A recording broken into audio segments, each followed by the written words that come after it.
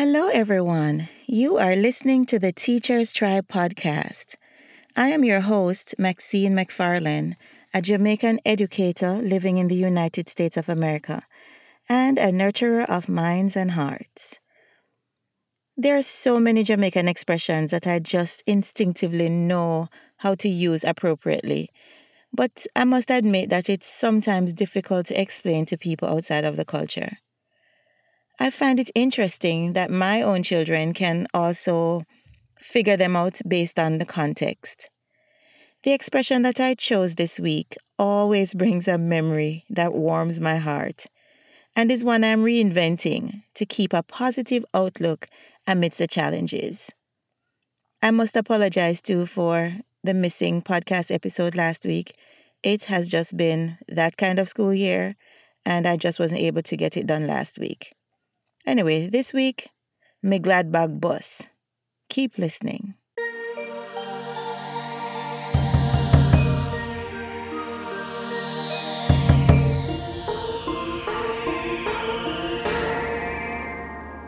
I was browsing the internet for instances of when Jamaicans said, "Me Gladbag Bus," and they evoked smiles as I reminisced. Here are a few examples. The first one is during the London Olympics in 2012. Jamaican sprinters like Shelly-Ann Fraser-Pryce, Veronica Campbell-Brown, Warren Weir, Usain Bolt, and Johan Blake electrified the track and earned a total of 12 medals, 4 gold, 5 silver, and 3 bronze. We Gladbag did definitely bust. In December 2020, when Toni-Ann Singh became the 4th Jamaican woman to win the title of Miss World, the nation was bursting with pride. Another Gladbag bus moment. Although I wasn't born yet, I can imagine how the people of independent Jamaica felt on August 6, 1962, when they lowered the Union Jack and hoisted the Jamaica flag. Them Gladbag must bus. Here's another throwback example. In 1988, the unexpected happened when Jamaica's bobsled team debuted at the Winter Olympics in Calgary as underdogs in this cold weather sport. This is admittedly unusual for a tropical nation to be represented and caught movie producers' eyes, hence the movie everybody knows, Cool Runnings.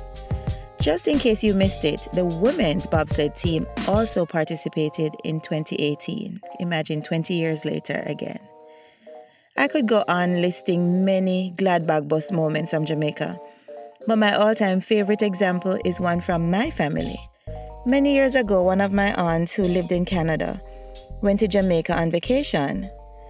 My mother called their youngest sister who lives in Jamaica to check in after my aunt's arrival in Jamaica.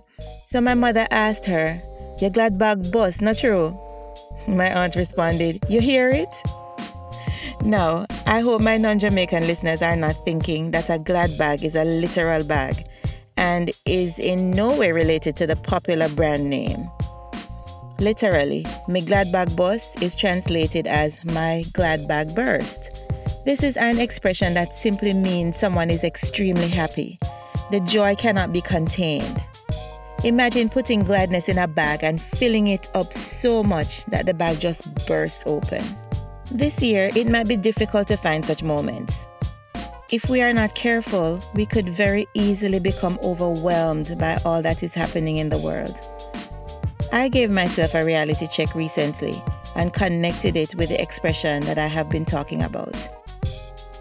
I realized that I have to be more intentional with finding things that make me happy.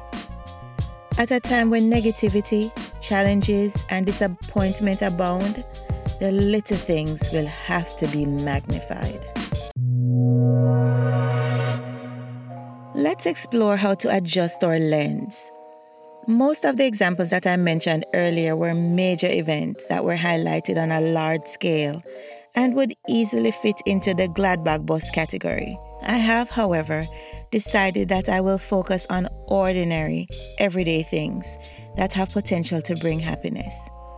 You might be amazed by how a shift in perspective can make a world of a difference.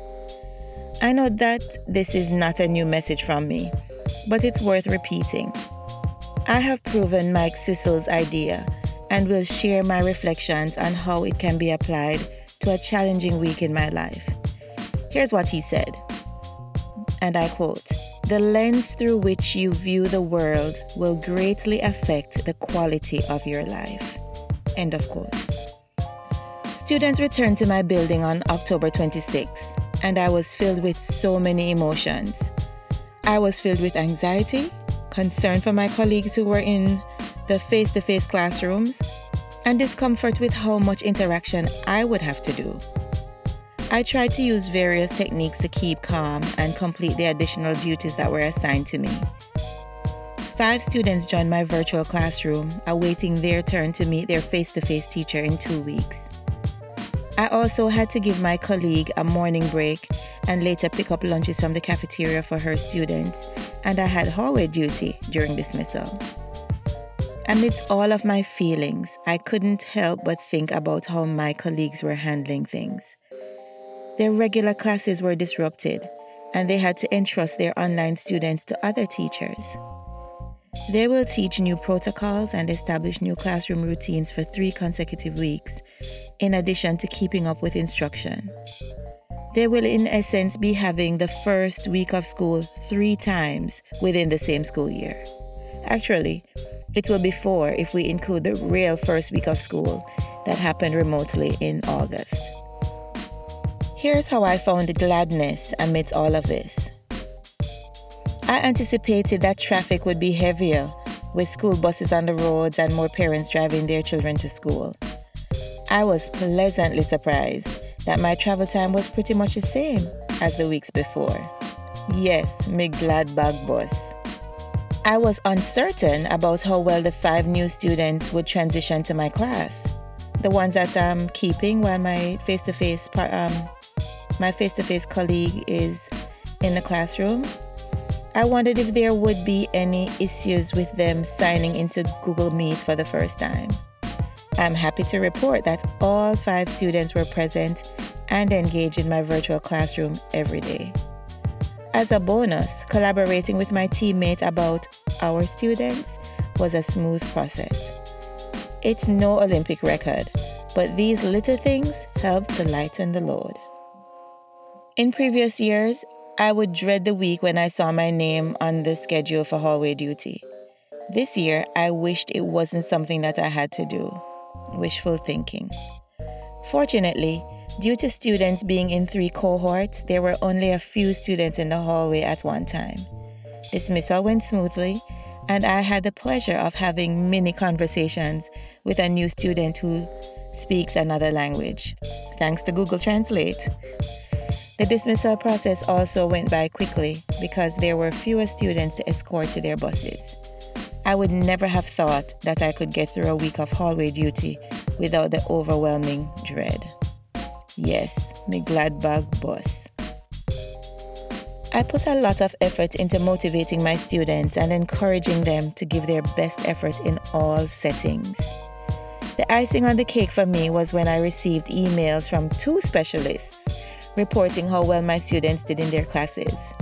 I felt like a proud parent and really appreciated that they took the time to share it with me. Amidst the many things they undoubtedly have on their plates, they shared their experiences with me, and those simple acts provided just the fuel that I needed. This year, I am uncertain about many things, but their emails confirmed that I must be doing something right. Now, this make me glad bag boss. According to Charles Dickens, happiness is a gift, and the trick is not to expect it, but to delight in it when it comes. I am telling myself that happiness may not come in over-the-top delightful ways as it did in previous years. It may be hard to find and maintain one's happiness during a pandemic and amidst unrest and uncertainty in our world, but I encourage you to adjust your focus.